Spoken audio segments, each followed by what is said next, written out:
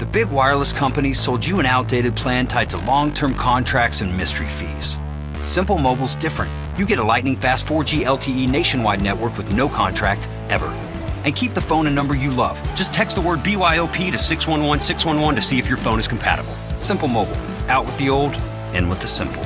Standard text message and data rates may apply based on your mobile phone service. Please refer always to the privacy policy at simplemobile.com/privacy policy and the terms and conditions at simplemobile.com/terms and conditions. 5, 4, 3, 2, 1. James Caan and John Houseman debate on retirement in sports in an exciting new movie called Rollerball, which we're discussing in the beginning of Season 3 of Cinema du Fromage.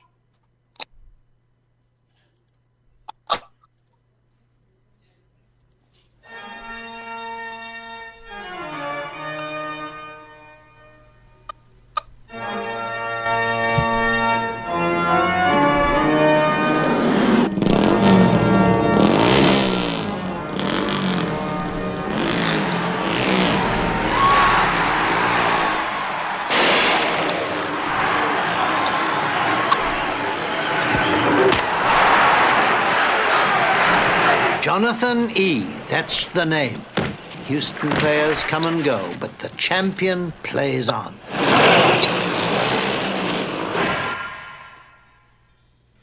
You know how the game serves us. It has a definite social purpose. Nations are bankrupt, gone, no poverty, no sickness. Man has accomplished what he'd always craved. Corporate society was an inevitable destiny. The good life, a centuries-old dream. You better do as you're told, Jonathan. That's all I have to say. Don't be here when I come back. You won't be back, Johnny Boy. No player is greater than the game itself. It's not a game a man is supposed to grow strong in, Jonathan.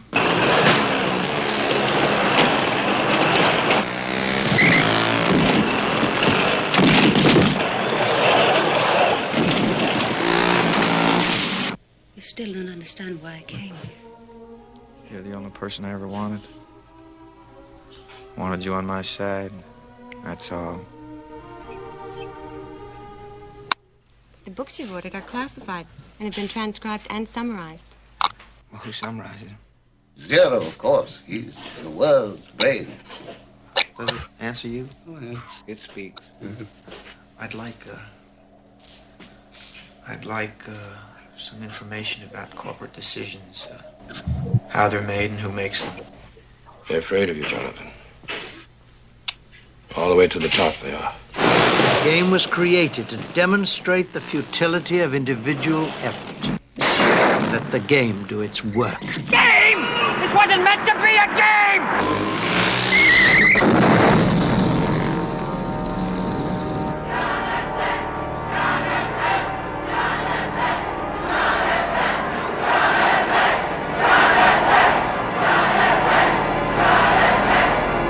James Caan, John Houseman, Rollerball.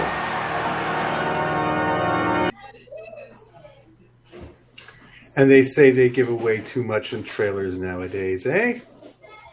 Welcome to Cinema de Fromage, the opening of Season 3. Can you believe that? And, of course, we are here with King Penguin, and I'm here with the usual gang, plus one. We've got Kente over here on that side. Oh, we got to get used to this. Down there is Jen. Say hi, Jen. Hey, everybody. I'm so excited to be back for Season 3. And we have our extra special guest here. Wait. I can't figure this camera thing out. But, Joshua, say hello to the folks out there and tell them how much you Hello, everybody out there in internet land. So, today's film is Rollerball. And to knock things off, we won't make any comments yet, but we'll let Jen give a little synopsis of what this film is about. All right. Well, this isn't exactly the way that I would have written it, but this is what we got. The year is, wait a minute, the year is 2018 in a futuristic Oh, it's society. a historical film. I love those. It's a retrospective fantasy. Remember back when, eh? Uh-huh. Okay, the year is 2018 in a futuristic society where corporations have replaced countries. A violent, futuristic game known as Rollerball is the recreational sport of the world, with teams representing various areas. One player, Jonathan E., fights for his personal freedom and threatens the corporate control. Now summarize it how you would summarize it. All right, so a bunch of guys get together, beat each other up. There's some fires, there's some arguing, there's a bit of corporate philosophy, and a couple people die. Okay, there you go. Either way, you've got the film in a nutshell. So that's good. It's always good to summarize in your own words, as my teacher always used to tell me. That way I would avoid plagiarism, which is not good. Speaking of which, this is one of those films that it's not plagiarized. It's taken from a book called The Rollerball Murder, Rollerball was basically something in the side, and they decided to put that in the forefront. Anyways, before we go into the nitty-gritty, I just want to get a general, because I did see some comments, before we started this. I want to get a general rundown of the ideas of what people's general thoughts are of this movie. Okay. Why don't you start, Kente? What do you think? Okay, now I saw this movie when I was a youngster, right? And I remember enjoying it. And so my thoughts of it always was it was a good movie. And then I seen it yesterday as an adult, and I'm like, was I on cocaine when I was a kid? It was very boring, very slow. I kind of liked, some of the stuff about corporate greed and all that kind of stuff, and it was shot pretty cool.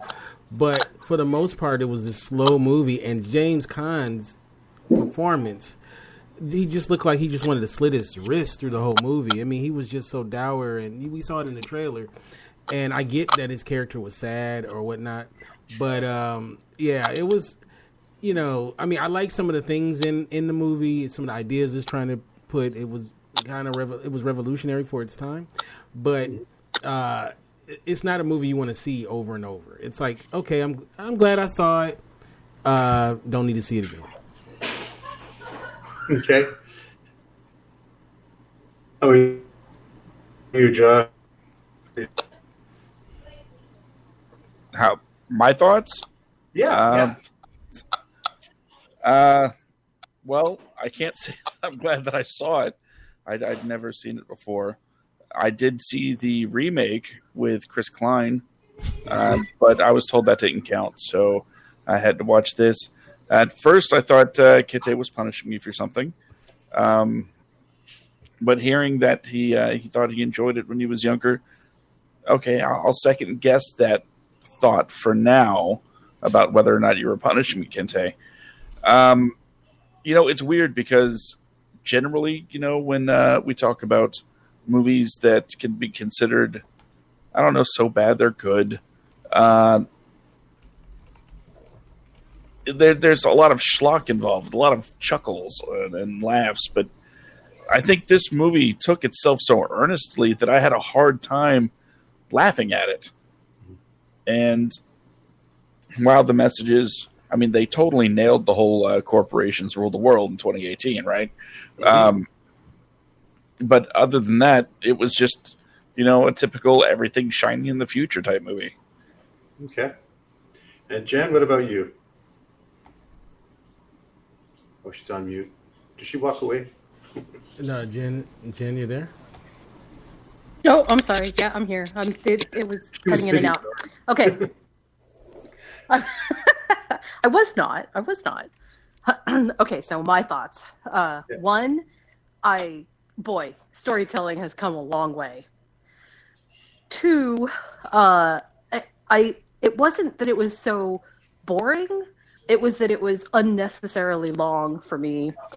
But I think the big thing is this had so much potential that it actually made me cry because it could have been such a good movie. It really could have. I guess it kind of is. It feels like it feels like they tried to do Logan's Run in a rollerball arena. That's what it feels like. So it wasn't bad. I mean, it wasn't bad. Like, it wasn't bad. They didn't do a bad job of trying to do something, but it was it was just executed so horrible. So yeah, I wasn't too excited about it, but yeah, I can say that I watched it, and that's good. Okay. Thank you.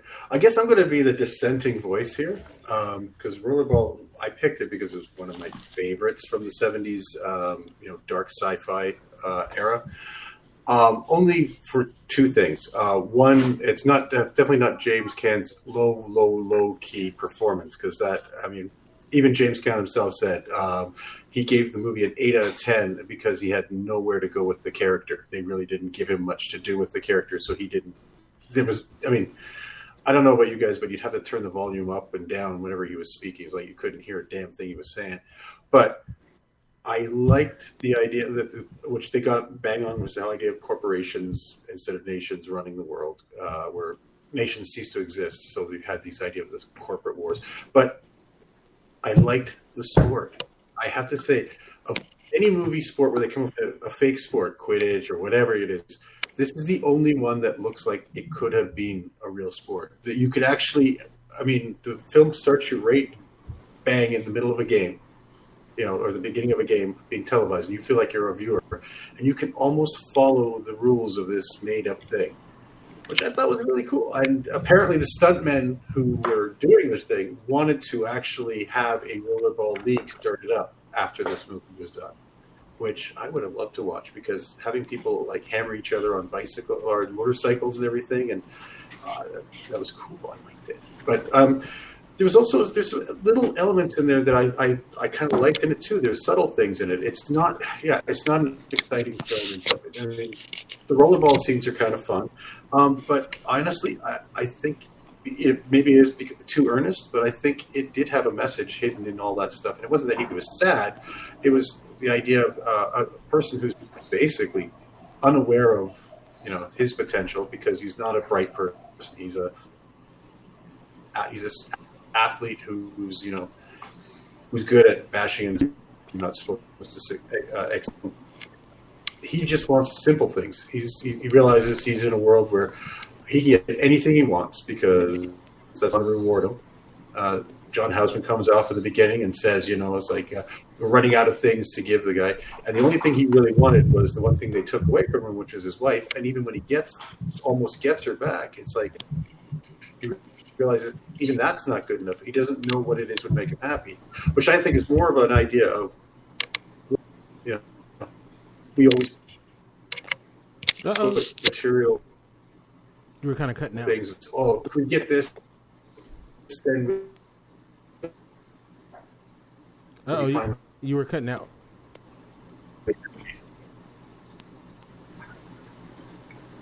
Okay, there you go.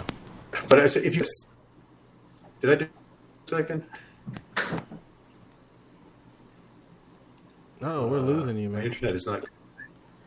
Yeah, it's my internet. I'm kind of working off of a line that's not hooked up. So. Oh, okay. So, anyways, someone jump in anytime you wanted to correct me on any of this stuff, especially when I stopped talking. One thing that they did get done, and this movie was made in 1975, was that all the books would be digital, which was which was right on, because pretty much that's how I read books nowadays. I don't buy hard copy books anymore. It's either audio or it's going to be on my iPad or something like that.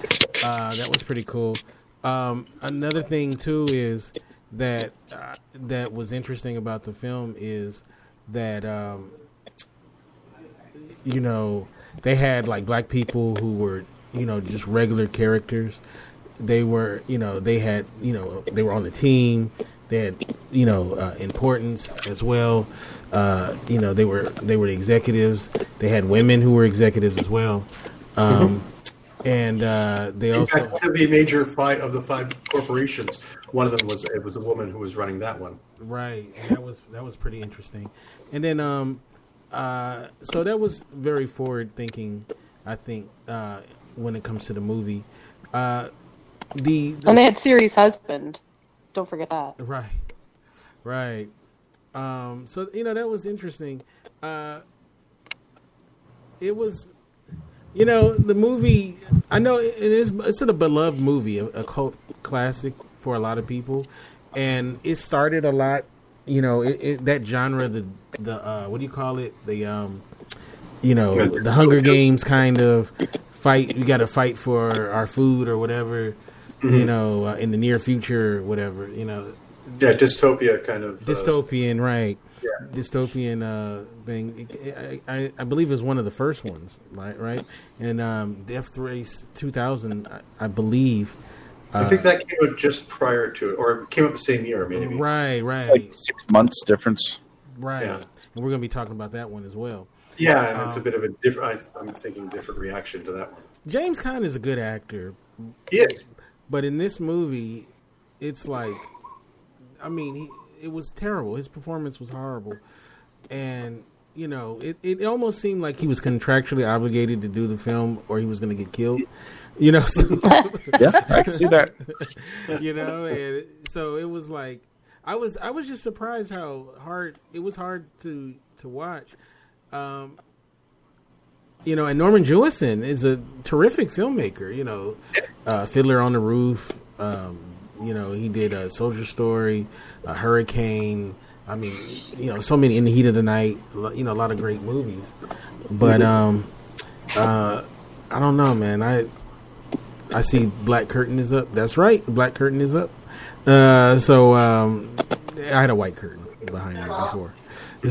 So, but I don't know, man. It's a. I don't know. I can see why some people liked it, why it was liked back in the day, but I don't know if it holds up. But the thing that I think is interesting is their depiction of 2018, which there's like a slew of movies that we've caught up to the date, right? Like Back to the Future, like right, which is so funny, and this is not a Back to the Future review, but Back to the Future got a lot of stuff right, as well, So except for we don't really have the hoverboards, not really. So that's one thing that we're missing. But I think that this movie. I don't know, man. What did you think about the relationships between men and women in it, Jen? I'll be honest. There's not. I watch a lot of movies, and there's just a certain subgenre of movie that I don't even know how to classify them exactly. That came out of the 70s that have this particular feel to them, where it's. I know where they were going, and there was some very authentic feeling stuff happening between people, but the relationships between people seemed so perhaps purposefully shallow, and like there just is not much there, even when it really matters, even when you are telling somebody not to take life support off of another person. The depth of emotion was just so, I don't know. And again, I struggle with this because I wonder if that wasn't somehow purposeful. Did you guys think that it was purposeful, or did you feel like that they were just... I do. Yeah? No, I think that was, when you've got a good actor like that and you keep the performance so low key, and it's done on. I think it's done on purpose by the director who was calling for that. But then you look at I think it's because his character is supposed to be so beaten up that the only thing he's got going for him, the only thing that he's living for right now is the team in that sport, right? Which is why a sensible person would have walked away, and he doesn't, and they're trying to force him. Because you look at the character Moon Pie sitting right over there. Stupid name. But the whole idea, he was full of life, right? You saw his reaction. He was, had through the whole movie, even though he was kind of a racist dick. But, it seems that that's the choice on the director's part to make sure that he's playing it low key. Like this is all he has, and he's trying to find meaning in life, and he doesn't. There's nothing. I mean, he tries to find. Oh, what if I find out how decisions are made? Well, he gets a sort of a vague view of how decisions are made, but it doesn't matter in the end. He realizes he's got no control over his life. The only control he has is when he's in that arena, and that's it. See, and I think that might be what was sort of troublesome to me. And say again? Go ahead, Jen. Yeah, I was saying I think that might be what was troublesome to me. What was troublesome was there was no what they could have done narratively, I guess, in a couple of different ways. They chose instead to sort of give the flat affect to the audience. And I get it. I mean, I hear what you're saying, and I agree, and I think it makes total sense. But it's tough because watching that makes the rest of the story feel also flat and not as exciting. And I feel like it could have been such an awesome story. I mean, it's got such potential. Why have we not redone this? I'm confused. They did redo it in 2002. Remember, Joshua, that's one of his favorite movies. Oh, absolutely. Did I miss that? Oh, I definitely missed that then. No, I'm joking. It looks terrible. So, it is. Okay. It is. Yeah. So let me ask Josh. Don't get me excited like that. That's so unfair. What the heck? I don't know. I haven't seen it, so I didn't waste my time. But let me ask you this, Josh. Yeah. Would you be one of those people? I feel like you would be one of those people at rollerball games. You seem like that kind of guy. No.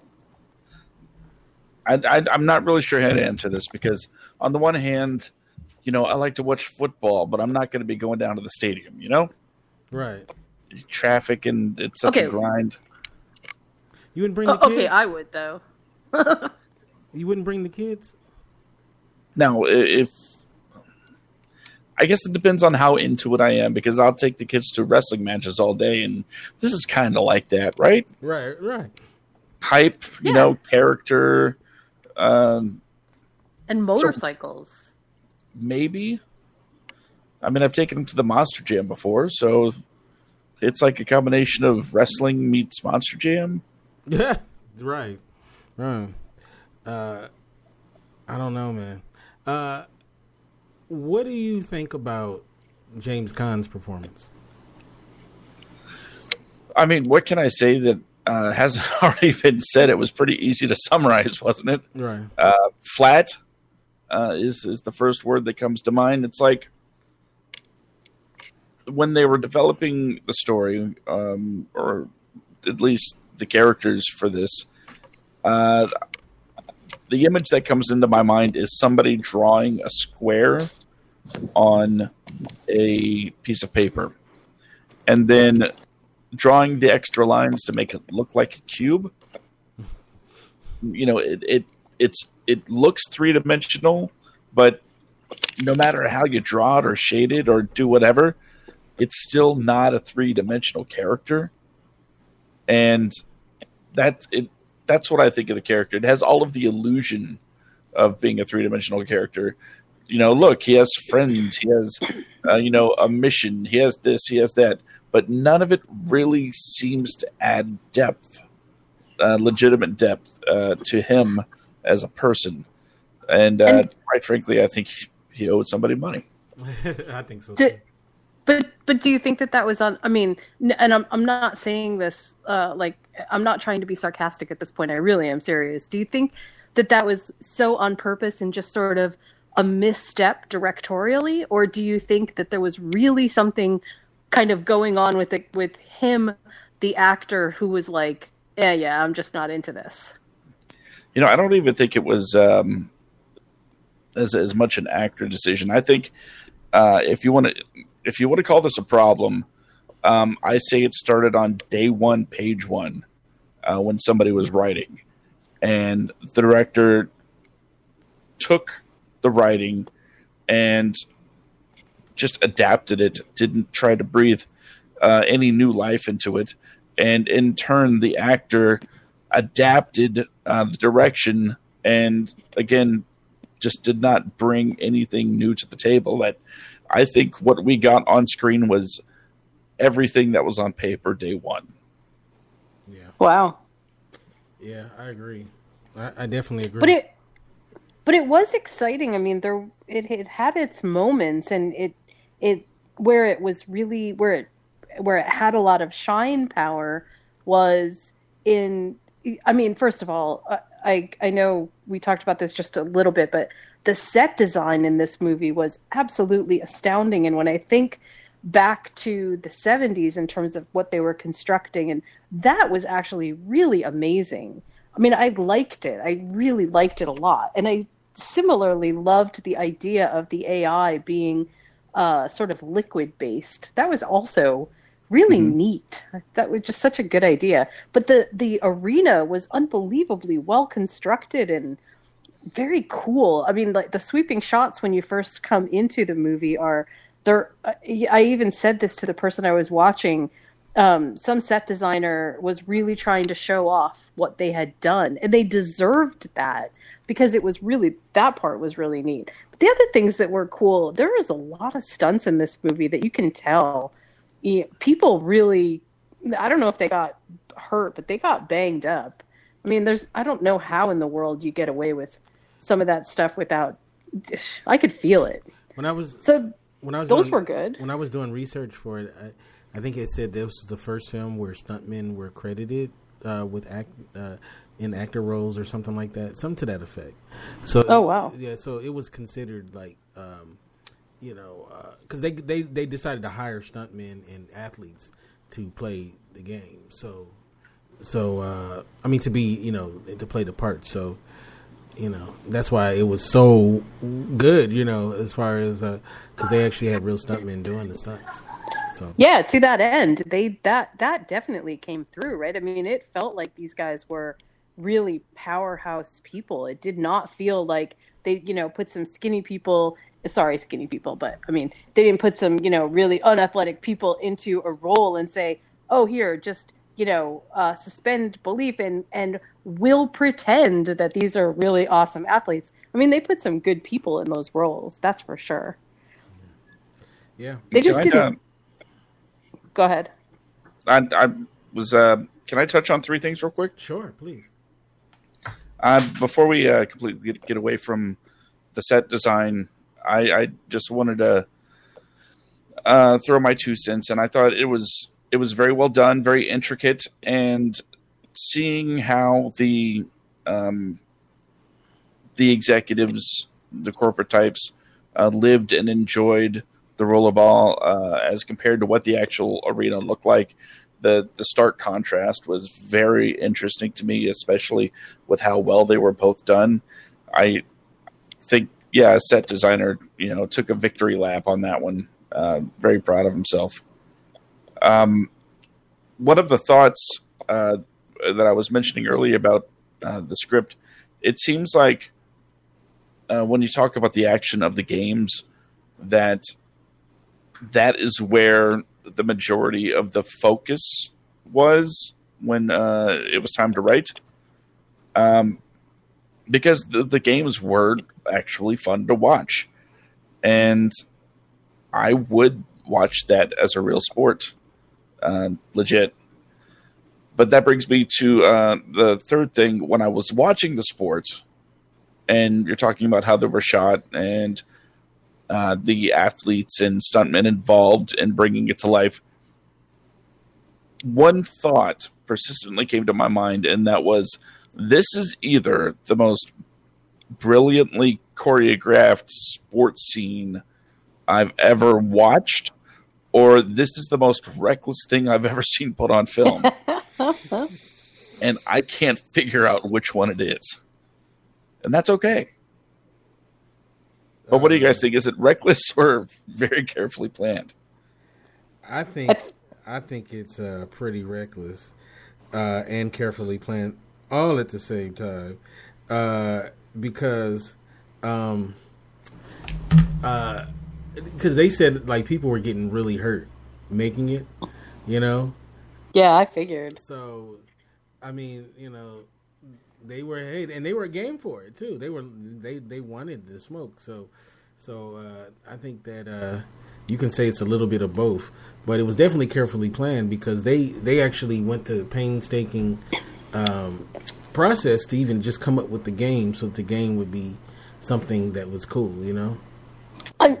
I mean, to a pretty big extent, like it definitely felt like they were equating this with modern day gladiators, right? And I don't mean gladiators like, oh, fight one-on-one to the death, but that whole amuse the mob thing felt very it felt very Roman almost. And I mean, it's actually a pretty tried and true thing. We know that now.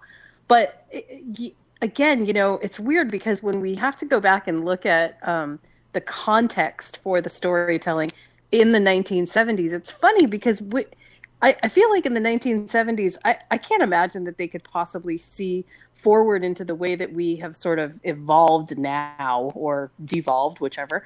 And this feels like something that we could actually pull off right now, where countries are not really existing, where we just have big corporations like Coke and Apple and whatever, basically running whole societies. It doesn't feel that far off. Did it to you? Not at all. It was on the money. I mean, you know, you can actually make an argument that was going that way back in even 75, but to really like knock it out the park, you know, in this movie, it was very well. They figured that shit out. So, I don't know. This movie should deserve credit for getting a lot of things right, but you know, yeah, it did. It was, you know, but it didn't get the being entertaining out right. So that was. I mean, like I said, the matches were cool, but in between the matches were, I don't know, it just had a weird 70s feel to it. Like it didn't. Yeah. It just didn't tell the story in any kind of what I would think of as a good narrational order. I mean, I get where everything was going, and of course I could feel that there was linear time involved, but everything felt so disconnected. Like scenes didn't match up for me, which is such a problem. I get what they were doing at the house, but I don't really understand the point of the whole house story. There were little points that made sense, and then was that all to sort of convey that, hey, something big is going down, or to help us understand who's the big, you know, who's full of the most life, who's got like it's like they tried to cram so many messages into some little scenes, and then in the bigger scenes where it could have made a bigger impact, it felt so sparse, and like there were barely 3 lines of dialogue spoken for 5-10 minutes. I don't know. It was just so strange. Yeah. Oh, that's the liquid AI you were talking about. That's Siri's husband, apparently. Siri's husband. I thought that was Siri's great grandfather there. AI is timeless. You don't know. Oh, okay. I want to welcome Sybil to the chat. King Penguin is having some technical difficulties, so we're gonna hold it down until he gets back. But I don't know. Like, this movie is very indicative of a lot of films that came out during the 70s. In a lot of ways, it has that feel to it, you know. And there were a lot better movies that came out during the 70s than this one. But it's interesting. The people that like really love it, because I saw a bunch of reviews of people that just gush about this movie, and what they said that they loved about it was the subtext, right? And what's going on underneath, which, you know, I can appreciate that, and I got it, right? And it made a lot of sense. And if you think about it in the lens of 1975, which was a year before I was born, that this movie came out, then maybe you give it much more props. But I don't know, man. I didn't love it as much as a lot of people seem to have loved it. So I don't know. I don't know. I don't believe in waterboarding, but in a way, I'm waterboarding Josh with this one. So what it wasn't. Again, I don't think this was it wasn't a bad movie, right? I mean, I did not give it super high scores at all, but it wasn't a bad movie. The inception of it, and like the people that you said enjoyed it, the meta text of it was quite interesting and very inventive, and definitely it had that kind of futuristic feel to it from the 1970s, sort of that piece. But what they didn't do was make it so different that that we felt disconnected from it. And in some ways, I think that worked to its detriment because that's what we expect, right? We expect time jumps to be both technologically more advanced than we are now, and culturally, or from a societal standpoint, far more advanced than we are right now. And that's where I feel like they missed. They missed on the idea that things would still be the same as they were in 1975. We would just have some different parameters for living. We live in a place without countries, and now we have corporations. To me, that just felt a little like they didn't explain that well enough. And can you see me back now? Yes, it looks like you're about to be interrogated. There is that your interrogation? Back. Oh my God! Is that where you interrogate the kids? Yes. No, this is where we're renovating, and basically this ugly orange is going to be gone tomorrow. But until then, I have now in a big echoey basement with TV trays as my desk and sitting on a couple. Anyways, what did I miss so far? In some ways, that is very 1975. I mean, even that color orange and the TV trays. So good job. Orange is a very, very 70s color, and this movie did have it. So what did I miss, folks? Basically, we've been going on about the movie, but there's something I want to bring up too. Like, what do you think about the whole that you swap out the wives? And, I think. Well, no, they're not wives. They're just these are women who, for in exchange for all the comforts, they give themselves up as, I guess. What do they call them? Comfort girls, basically. They're groupies. But they're not groupies. They're assigned by the corporation. I know. And they know, and they all know what they're getting into because that is brought up. It was brought up, and it's a weird kind of thing, but it's also a very 70s mentality. Like Soylent Green, which is probably one for season 4, has that kind of thing too, where you have women who are called furniture, whose job it is. That's right. Right. Whose job is basically to give men pleasure and be a trinket to have around their arm, and in exchange they get to live in the lap of luxury. Look at Josh. Josh is like, I like that. I would prefer to be, I'd take that job in a second. The creature comforts.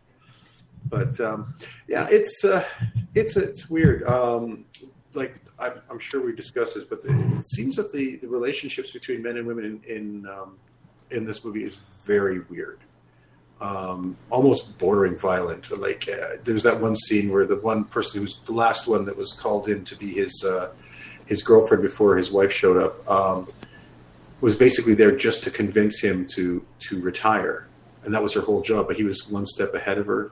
I mean, like how he drugs her when they're doing the TV spot, and right. And at one point, he takes his glove and he actually cuts her face with one of the spikes on the thing. Just very, very nasty. But it seems like it's a brutal world where nobody cares. And that's the thing about it. It's on the outside, everything seems good. They talk about how everybody's needs are met. no one goes hungry. There's no wars. There's no violence. But it also seems that there's nobody who's happy there, and nobody is living any kind of fulfilled lives. Everyone seems to be miserable and just filling out, like at the party that they have, which is a very long scene, admittedly, but it sort of underscores it. You see all these people, these executives there, and everyone. You notice everybody but Jonathan E. is wearing tuxedos. Oh, there we go. So look, even Moon Pie is wearing the tuxedo. Everybody's wearing tuxedo. But when Jonathan E. comes in, and you think, okay, you're at an executive function. This is how you're supposed to dress as a man. You're going into this. There's not a single person you see is not in a tuxedo, except for when Jonathan E. shows up and he's wearing his styling 70s gear. There you go. There it is. See? No tie. You know, it's little things like that I do like about this movie. There's little things that come up every so often. But you can see it's a joyless party. The only point where they actually look like they're enjoying themselves is when they're watching the special, when you see violence is happening and all of a sudden their eyes kind of glaze over and they get these looks, excited looks, or when they're destroying those trees with that gun. But yeah, there you go. So this is like in the morning, right? They get up in the morning, and the only time they're enjoying themselves is now when they're causing destruction, because it's something to get them out of, I guess, the lives that they're in. And I guess that's what Rollerball is supposed to do. See, that is very Gladiator. Yeah, it is. It's Gladiator. If you think about it, this is the bread and circuses, right?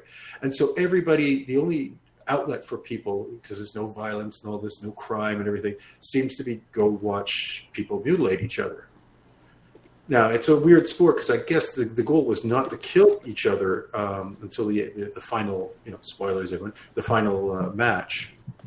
But they do talk about the most deaths in a game was 10 between two groups. And you're kind of wondering, okay, so they kind of say, okay, that's acceptable. This happens. But you figure most sports would not have that kind of thing. I want a laser gun. Yeah. But the thing that bothers me most of all is those are wonderful trees that they just destroyed. Just for this movie. Were those trees harmed in this movie? Some trees were harmed in the making of this film, definitely. But but if you got a laser gun, right, Josh? You got to kind of use it. I don't even know if it's a laser gun, because one time someone gets knocked down and it makes an actual scar into the ground, like it's a projectile, but it's an explosive one. So imagine that's what you got in your house to protect yourself.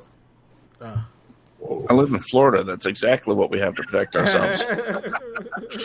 Oh, dear. Yes. That remind me not to go to Florida anytime soon. That's scary. Yeah, it's scary. But yeah, so I mean, there's some things. The things I do like about it, there are subtle things like when you're watching the sport, it seems like it's a mindless thing, and then you have this dull moments. But in those dull moments, there are little subtle things that are happy, they're interesting. The hospital, where Moon Pie goes, he has to sign away. He's got no next of kin, so we're going to allow you, just a player who knows the guy, to sign off on his death. Holy shit, life is really kind of cheap there. You've got people like mocking, oh, you don't need a book. You can hire someone to read that for you, and to do the research, he's told. And at one point he goes to see the big brain, the computerized thing, and it's like, oh, the 13th century's been lost. Nobody cares. 13th century in history. And in a way, that's kind of scary too, because we could. I mean, we don't have luckily the internet is not a centralized hub. But if you imagine if it were, you could have bits of history just disappear, into the ether. So there's little things like that I kind of like watching and going, okay, there are some things to make you think. You have to slog through a lot of the deadpan stuff that he's doing and everything, but yeah, I still like it because there are some hints as to the society they have, and they don't put it right in your face. I mean, you're watching the sport, and okay, it's a weird sport. It's not until they say, "Oh, please stand for our corporate national anthem," or our corporate anthem, and you kind of go, "What's that? Okay, that's different." And they're not really into your face until like midway through, and they start explaining, "Oh, there was corporate wars. There are no nations anymore." But I like that kind of thing about it. That's real though, right? Yeah, you know what? Right, that happened in 2018, right? They I'll tell you this much though: you could remake that movie, not into the terrible remake they did. You could make a very interesting movie out of this. nowadays. Imagine you have a player who's protesting something, and the government wants the companies and everything want to shut him down by making the game more brutal to drive him out because he's getting people's attention by protesting something. Colin Kaepernick. Oh. So, this thing does lend itself that you could do an interesting thing, or you could look at the violence in sport, or you could look at the idea of what a sport does to its players and how it injures them and leaves them behind once they're no longer a use to them. So I think not saying this movie itself, but the rollerball thing could be used as an interesting, sci-fi film still. And it doesn't have to be dumb. It could be very, thoughtful and clever. So I've always thought of it as you take your Jonathan E. character and then you either change his race or you do something else with him, and just to make a point, make an interesting point about the world we live in today, and sports place in the world today, and how it's politicized, and how the people are treated, and how and what corporations, how that affects the players, the fans, and everything else. So rollerball kind of hints at those things in a very general way because it didn't quite see what was coming down the road in a realistic sense. But you could redo that film now and make a really good, interesting, thoughtful sci-fi film. And keep the rules from the original thing, because I think that would be a great sport. I agree. I definitely agree. So the next question for you guys is, are you guys ready to give your scores? Are we... Wow, this went by so fast for me. Can I throw something out there real quick? Huh? Can I throw something out there real quick? Sure. Wait. Can I ask? Uh-oh, you're breaking up. Yeah, me next. No, go ahead. I said. No, go ahead. Me next. Go ahead, Jen. Or Jen. Somebody. Okay, Josh. Was it me? Josh, what? Go ahead, Josh. Okay, you were mentioning that it would make a good remake at some point. Other than, of course, the Chris Klein starring Shane McMahon cameoing, Paul Heyman commentating version they did in 2000 something. I take your idea and I up it by saying it should be a HBO or Netflix original series that either starts at the beginning of the corporations taking over and rollerball becoming a thing, or just retell the story in long form so they can have some time to actually develop the characters and make us care about the world as a whole. Mm-hmm. So take that world on it. They could take a film that was kind of flawed and interesting, and turn it into something unique. And that would be cool. I would watch that. You know what, HBO, if you were listening, that's our idea, right? Of course, they're listening. Yeah. And I believe the titles you were looking to give us was executive producers, showrunners. Yes, I want to be a showrunner, and we call it. I just wanted to put that out there. Because then you could have interesting things like, showing, let's say, there's got to be like a little league rollerball thing, right? Where kids are doing this and you've got the parents who want their kids to grow up to be rollerballers and the kind of weird stuff you could have going on with that too. There's a lot of fertile ground in there as a metaphor for, modern sports and everything that goes with it. So I think that would be, I would watch that series. That'd be amazing. I'd watch it and I would, I'd write it too. And then you know what you do? You do have like games. Like there's a segment of the thing that will be a game, like a miniature, like the way they did it in the film, just a short version of the game, so you get the feel. You can feel like maybe it's the length of a season.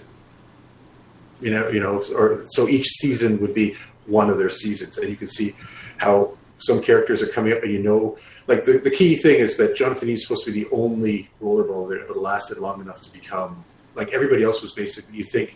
Probably everyone was rooting for teams and numbers, and they didn't think of players as players except for Jonathan E. He became a personality. So you imagine all these people who went up there and basically maybe lasted a season, maybe two, and then that was it for them.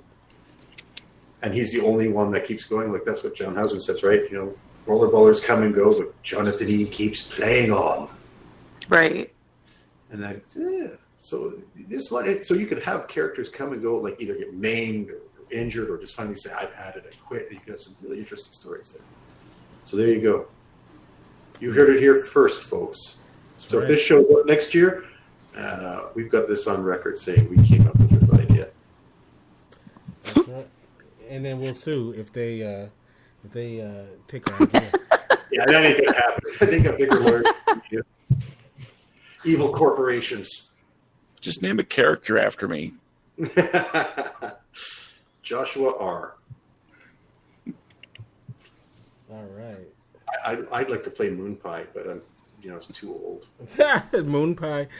I'm not as racist as he is. Oof, what was with that? Yeah. Well, would you even be Moon Pie? We have to change it to something more relevant now, like what? Yeah, it would be the name of a product. Right. He'd basically give up his name. iPie. Product placement. I guess iPie. Nugget. Jonathan Chew. The Chewer.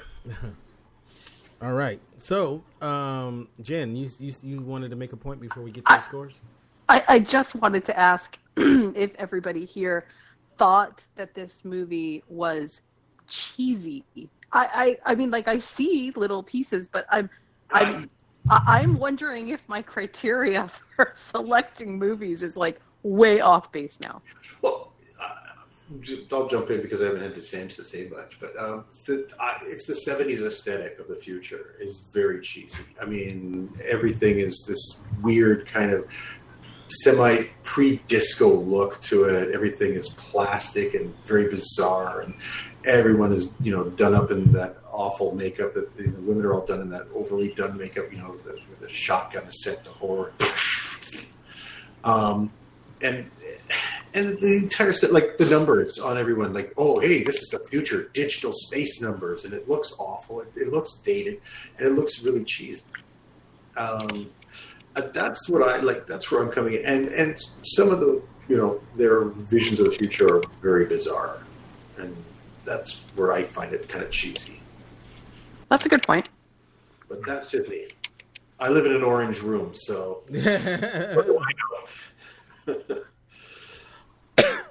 All right. So, can you, for the audience, explain about the scoring? And okay, we've got 5 criteria. First is story, which is about basically the plot of the movie. How does it? Is it good? Is it bad? Is it confusing? Is it a jumbled mess? The next is the acting, of course, which is all about what do people bring out in their performances that stand out or are really, really awful. So you can have anything from The Room to Laurence Olivier in Hamlet. There's your gambit right there, and then some. Score and sound design is basically, does it have an interesting musical score? And how does it sound? Like, are the special effects sounds amazing or good, or is it basically, does it sound like this? That kind of thing.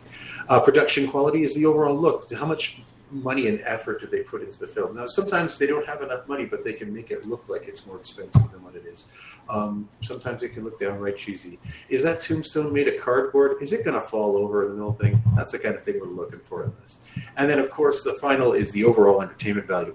Did you enjoy the film? Simple as that. If it wasn't enjoyable, it could be like an amazing, everything could be really done right and still not be enjoyable. It could be a boring mess, which I've got a strong feeling this film is going to get a lot of low marks on this one, but hey, I'm not going to influence it by saying maybe you should look at it a different way. All right. There you go. So how about our special guest? He'll go first. Absolutely. Who's that? You're the special one. I'm special? Yes. All right. Remind me of the scale again. What's the best? 1 to 10, with 10 being the highest. Yeah. Okay. I'm just making sure it's not golf scores, Okay. Okay. Do you want me to go one at a time or just run through all 5? Yeah, go one at a time. One at a time. Okay, so we're talking story. No, I'm sorry. Go all 5. Okay. Either way, we're talking story first. Right. What can I say? When I first watched it, I was like, can this even break a 3? But as we talked more about it, and I realized that I am curious about the world building that could be involved in either a remake or a TV series, I'm not saying it improved the story quality, but I am saying it made me more interested in the world at large. So I think just from the world building aspect, I would give it a 6. All right, 6. Moving on to the acting, what can I say? I think the analogy earlier about a drawing of a cube is about the equivalent to the 3-dimensional these characters are, which is not. I mean, all the pieces are there, but nothing. I don't know. They just never came off the page. So I'm gonna have to go. I'm gonna have to go with 3. And I think a certain lead actor might agree with that. Now, the score and sound design, the music, I was really digging it when the film opened up. And the only problem is, I'm going to make this a compliment sandwich. Like the music it was opening up, and the sound effects during the matches, during the games, very well done. But throughout the movie, as you're going from game to non-game scenes, it's like you'll have conversations that sound like, it's good you're here today because I really needed to talk to you. And then suddenly the next scene is the game, and it's like, and everybody's yelling, and you have to turn down the volume because it is so uneven. and it really freaked me out. I was adjusting the volume the whole time, so I'm going to have to go, again, a 3 for its sound design and score. By the way, that compliment sandwich was open-faced, in case you were wondering.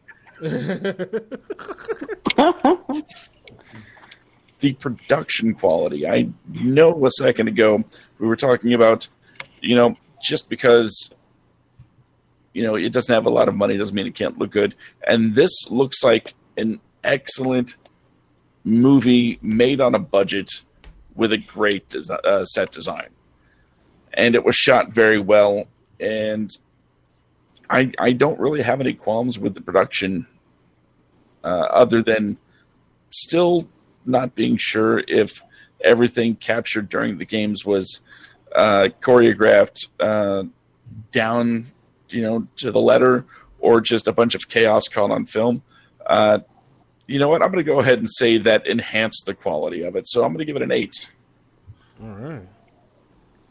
And as far as my overall entertainment value, I can't say I will be watching this again if it came in a different medium, as we talked about a few minutes ago. I would probably much more enjoy a more in-depth look into this world. But as far as this piece, this film, the games were really enjoyable. Everything else, not as much, in my opinion.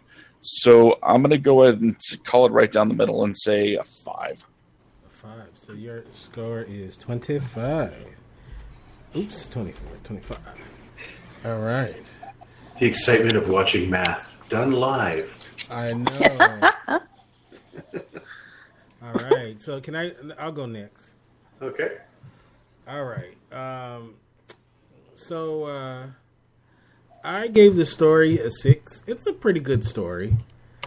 It's a pretty good story, so I gave it a 6. I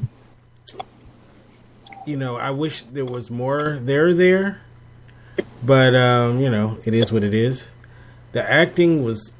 I like the main corporate guy, John Houseman, but he was good, and he's always, really solid. James Caan, who's normally really solid, too, just was terrible. He just looked like he didn't want to really be there. And this was, such a drag for him. So, being that I felt so bad for the guy. I decided to give it a 3. Now, when it comes to score and sound design, I actually like the score and sound design for the most part, except for the fluctuation in levels. But when the actual game, I guess I gave a lot more credit to the more so the sound design more than the score necessarily.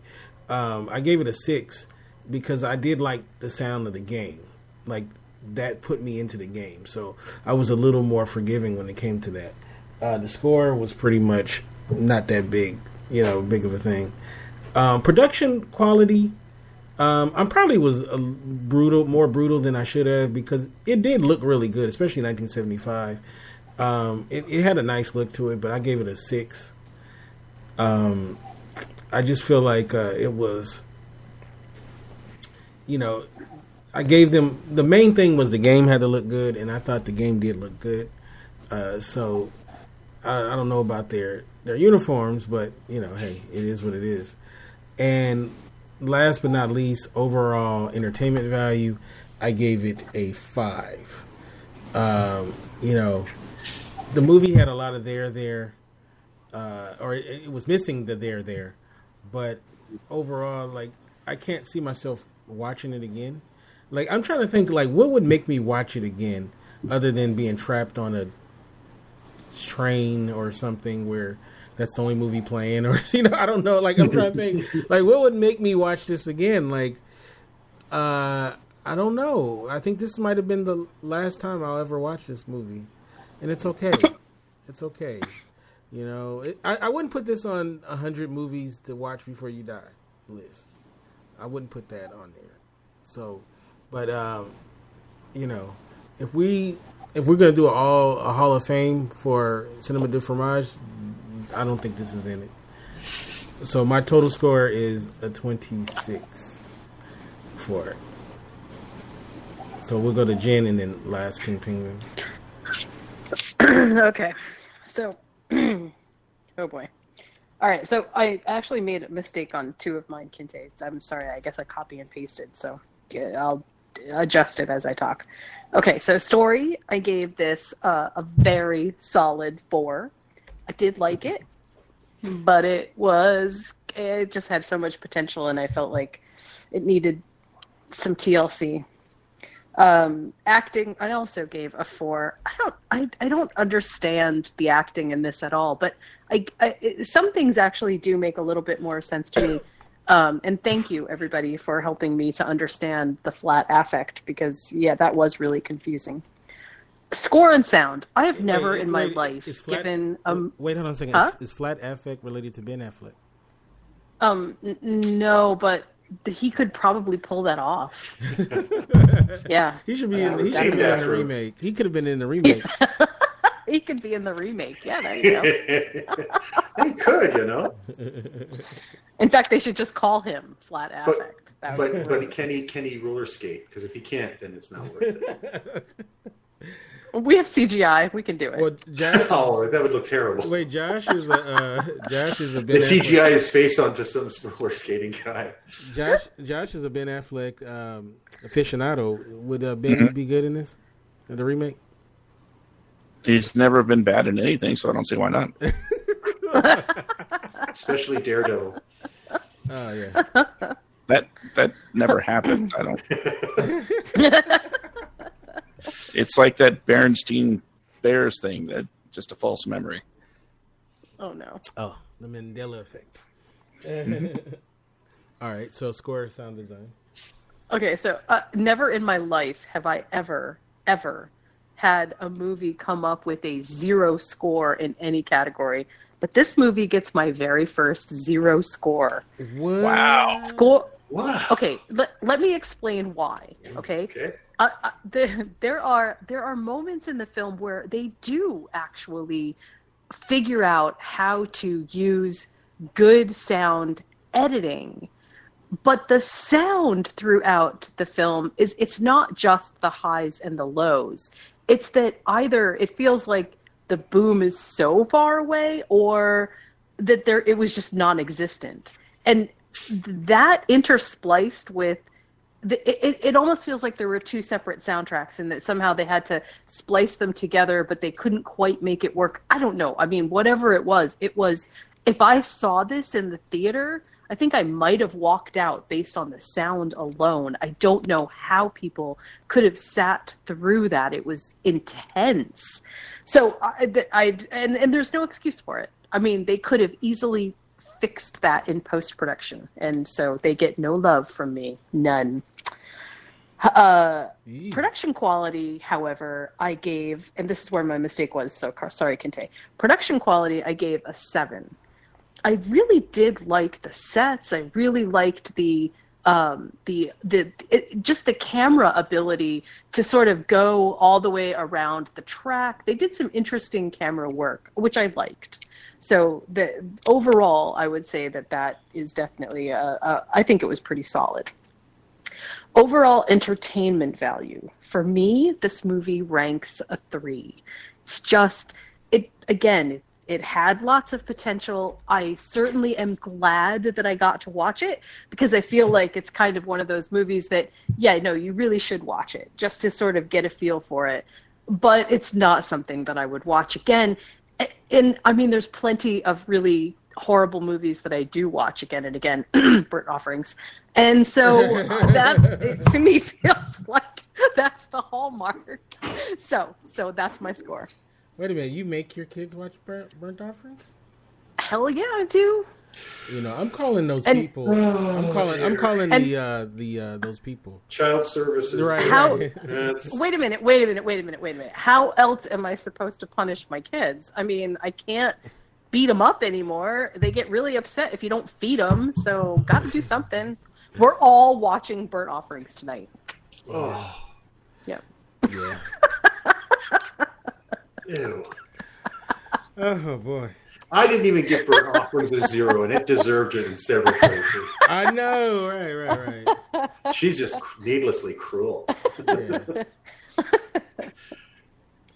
All right. Okay, I guess that leaves me. Yes. The only person who's tried to stick up for this film. All right, story. Okay. Even though it has things to say, the story is really thin, I'm going to say. I mean, it's basically the story is company wants him to quit. He doesn't want to quit. He wants his girlfriend back. Realizes there's more to life, but then kills people. So the story itself is, even though it's got all the potential and everything, I give it a 4.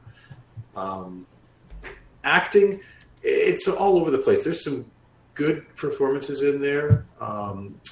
I liked his mentor. I can't remember the name of the character. Yeah. He was good. I liked some of his stuff. He's trying to be helpful, but he's afraid of what's going on. John Houseman, he's just wonderful. Moon Pie, you want to be an executive, making decisions. And I was like, I love that guy. However, James Caan's performance is so low key. If he's in a scene with one other person, that other person's not saying anything, and he's just listening to him talk, it just you just feel all the energy being sucked out, which is weird because the movie starts off high energy, then cuts to a scene with him, and all of a sudden, all the life is sucked right out of the movie. So I'm going to give it a 4 as well. Seeing this running tablet here. Score and sound design. The sound and everything in the arena are amazing. Starting off with Toccata and Fugue in D minor by Bach. Always awesome. I love that piece of music. Using classical music for the score, except for that one scene in the party. It worked for this film, and I liked it. But once again, we have that problem. What the hell is he saying? You're afraid to turn the earphones up because that next scene might be a motorcycle revving up, and you're like going deaf. So it gets I'm going to give it a 6 because when you're in when they're showing the game, you really feel like you're in that game. You're watching this thing, and you could feel why people would want to watch this thing. And it's the sound during the games is exciting. The sounds of the skates going on the boards, the crashing into the fencing, the the ball hitting the sound of the ball rolling and everything. It's just awesome. The motorcycles too. I love it. But if it only turned up, his microphone a little, it might have made him more easy to understand what he's talking about. Production quality. That arena, that looks like somewhere you'd go. The only thing I'd say is put plexiglass instead of chain link, and it would have been perfect. And it's got a lot of things going for it. Like, it's a mishmash of a whole bunch of sports, and what I liked about it too, and I like the look of the sport, right? You've got sort of the hockey arena boards, you've got the roller derby thing, you've got the football gear, you've got the motorcycles, and the rollerblades, or roller skates, I should say. I think it's awesome. And every scene looked good. I like John Houseman's little quiet room, which is surrounded by little shards of glass that are so sharp that he accidentally bumps them. They make a tingly thing. He grabs it and cuts himself. It's one of those, once again, very, very small, minor thing that you'd have to watch it again to see what happened. But it's great look all around. I'm going to give the production, I give it an 8. I think it looked good. I think it aside from the overuse of oranges and browns, which, that's just 70s staple. Now, overall entertainment value, I'm going to be a little higher because I could watch just the sports sections of the thing, and I have on YouTube where I just go, I'm going to watch the game against Madrid or Tokyo.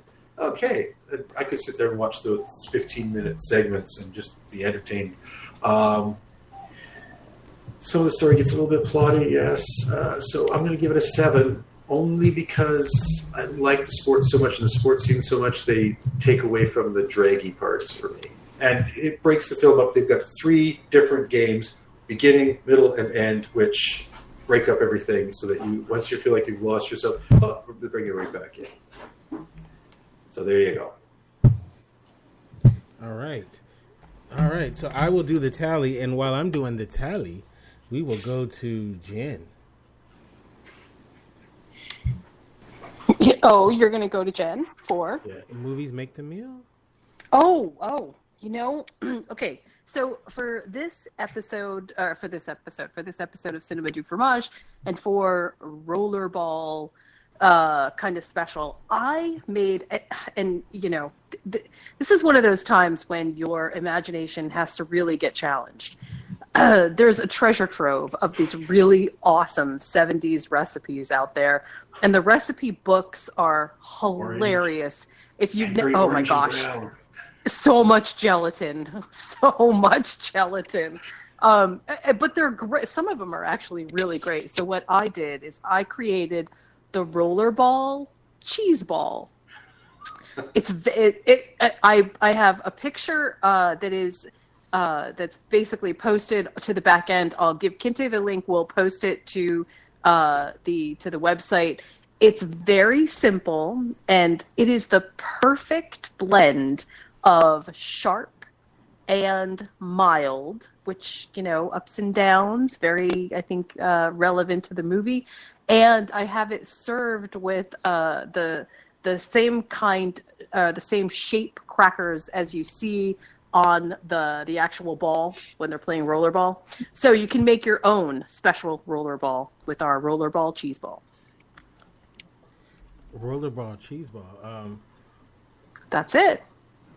Okay. Is that something you would really eat?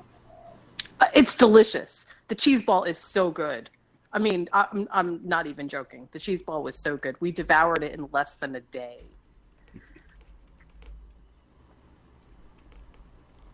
You got no love for cheese balls? I like cheese balls. But it's got to be Kraft cheese balls, because I'm thinking the 70s.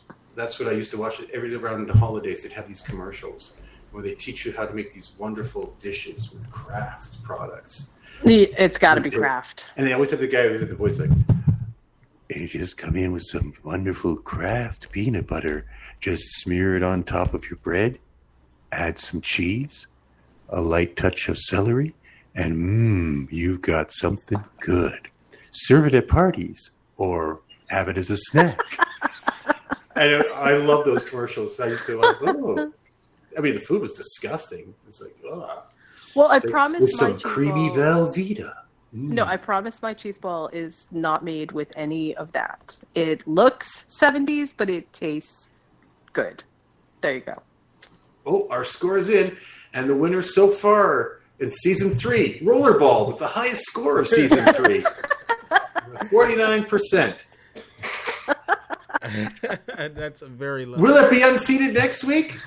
I don't know, because I haven't seen the one we're doing next week, and I could be better.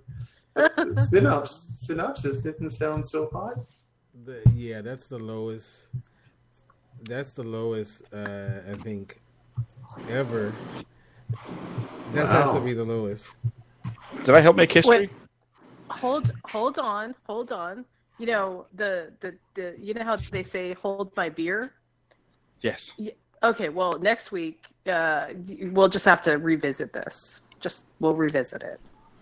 Revisit what? I may actually say here, hold my beer.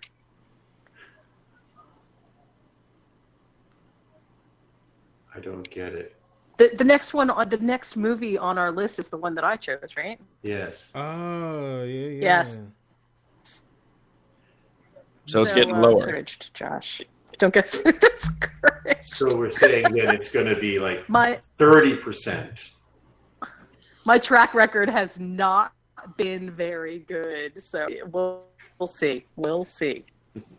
All right. So hey, I will suggest for folks who don't want to see this film based on the high recommendations it has, do go to YouTube and check out the scenes of the sporting stuff just to see the good parts of the movie that you might enjoy, because it's actually kind of fun. All right, I'll do the synopsis for the next movie. Oh boy! Oh, can't I? Okay, so our next episode, which will be episode number 19, is The Car. 1977, and the synopsis says 2 bicyclists are run down by a strange black car in the desert near a small town in Utah. But this is just the first in a series of hit-and-run murders. Sheriff Wade's parents, James Brolin, is called in to investigate. So we know we know how the beginning of the movie goes. 2 people are killed by a car. Right. Let me finish the. They kind of ruined the surprise there, don't they? Hey! You're breaking into my bit. Oh, sorry. Go ahead.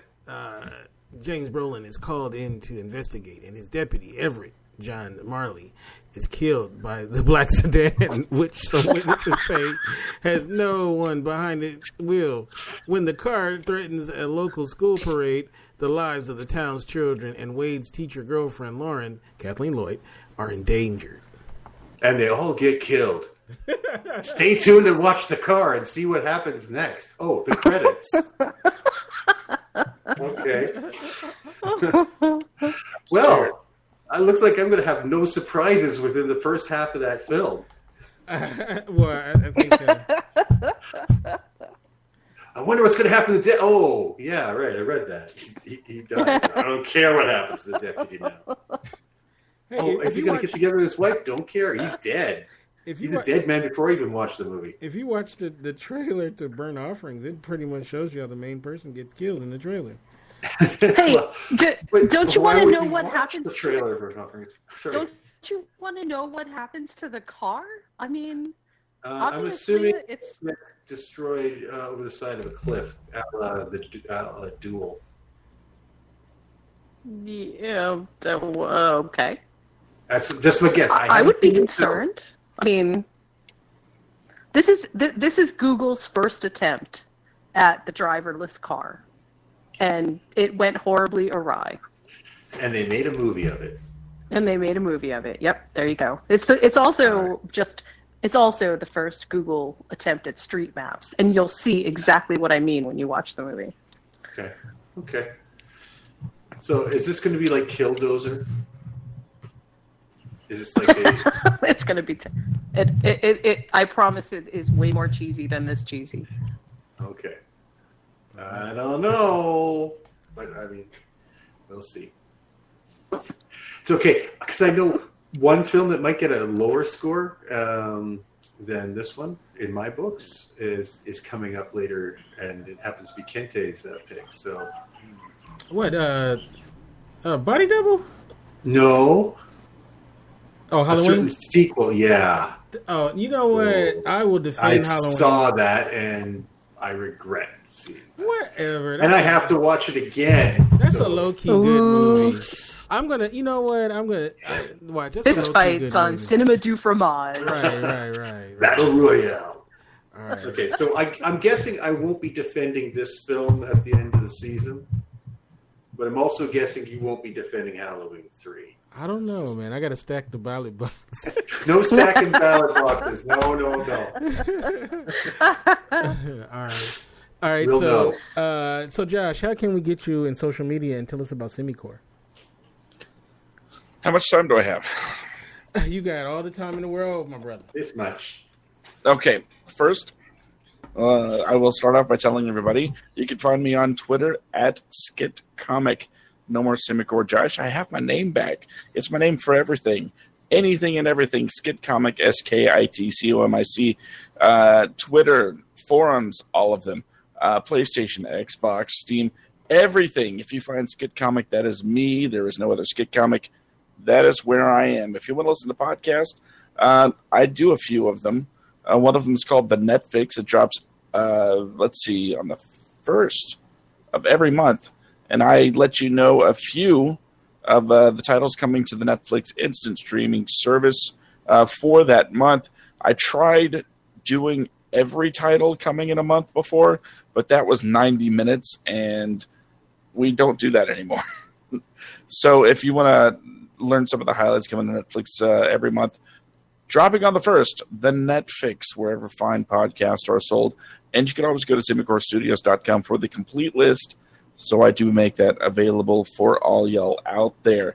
And if you are into Unreal sports, much like Rollerball, then might I suggest another one of my podcasts called The Backstage Slam. It is an in-depth look into the world of professional wrestling. Doesn't matter if it's WWE, Ring of Honor, New Japan Pro Wrestling, or what have you.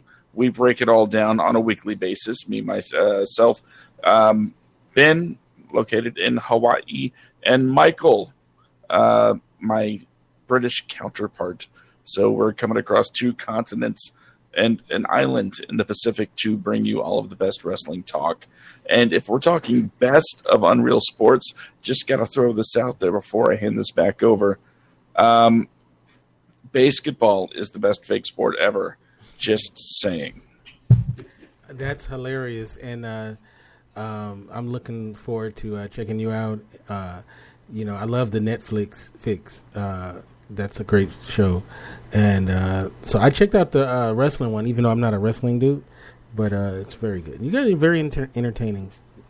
So thank you. Yes. And back in the day, me and Josh actually used to do a podcast together.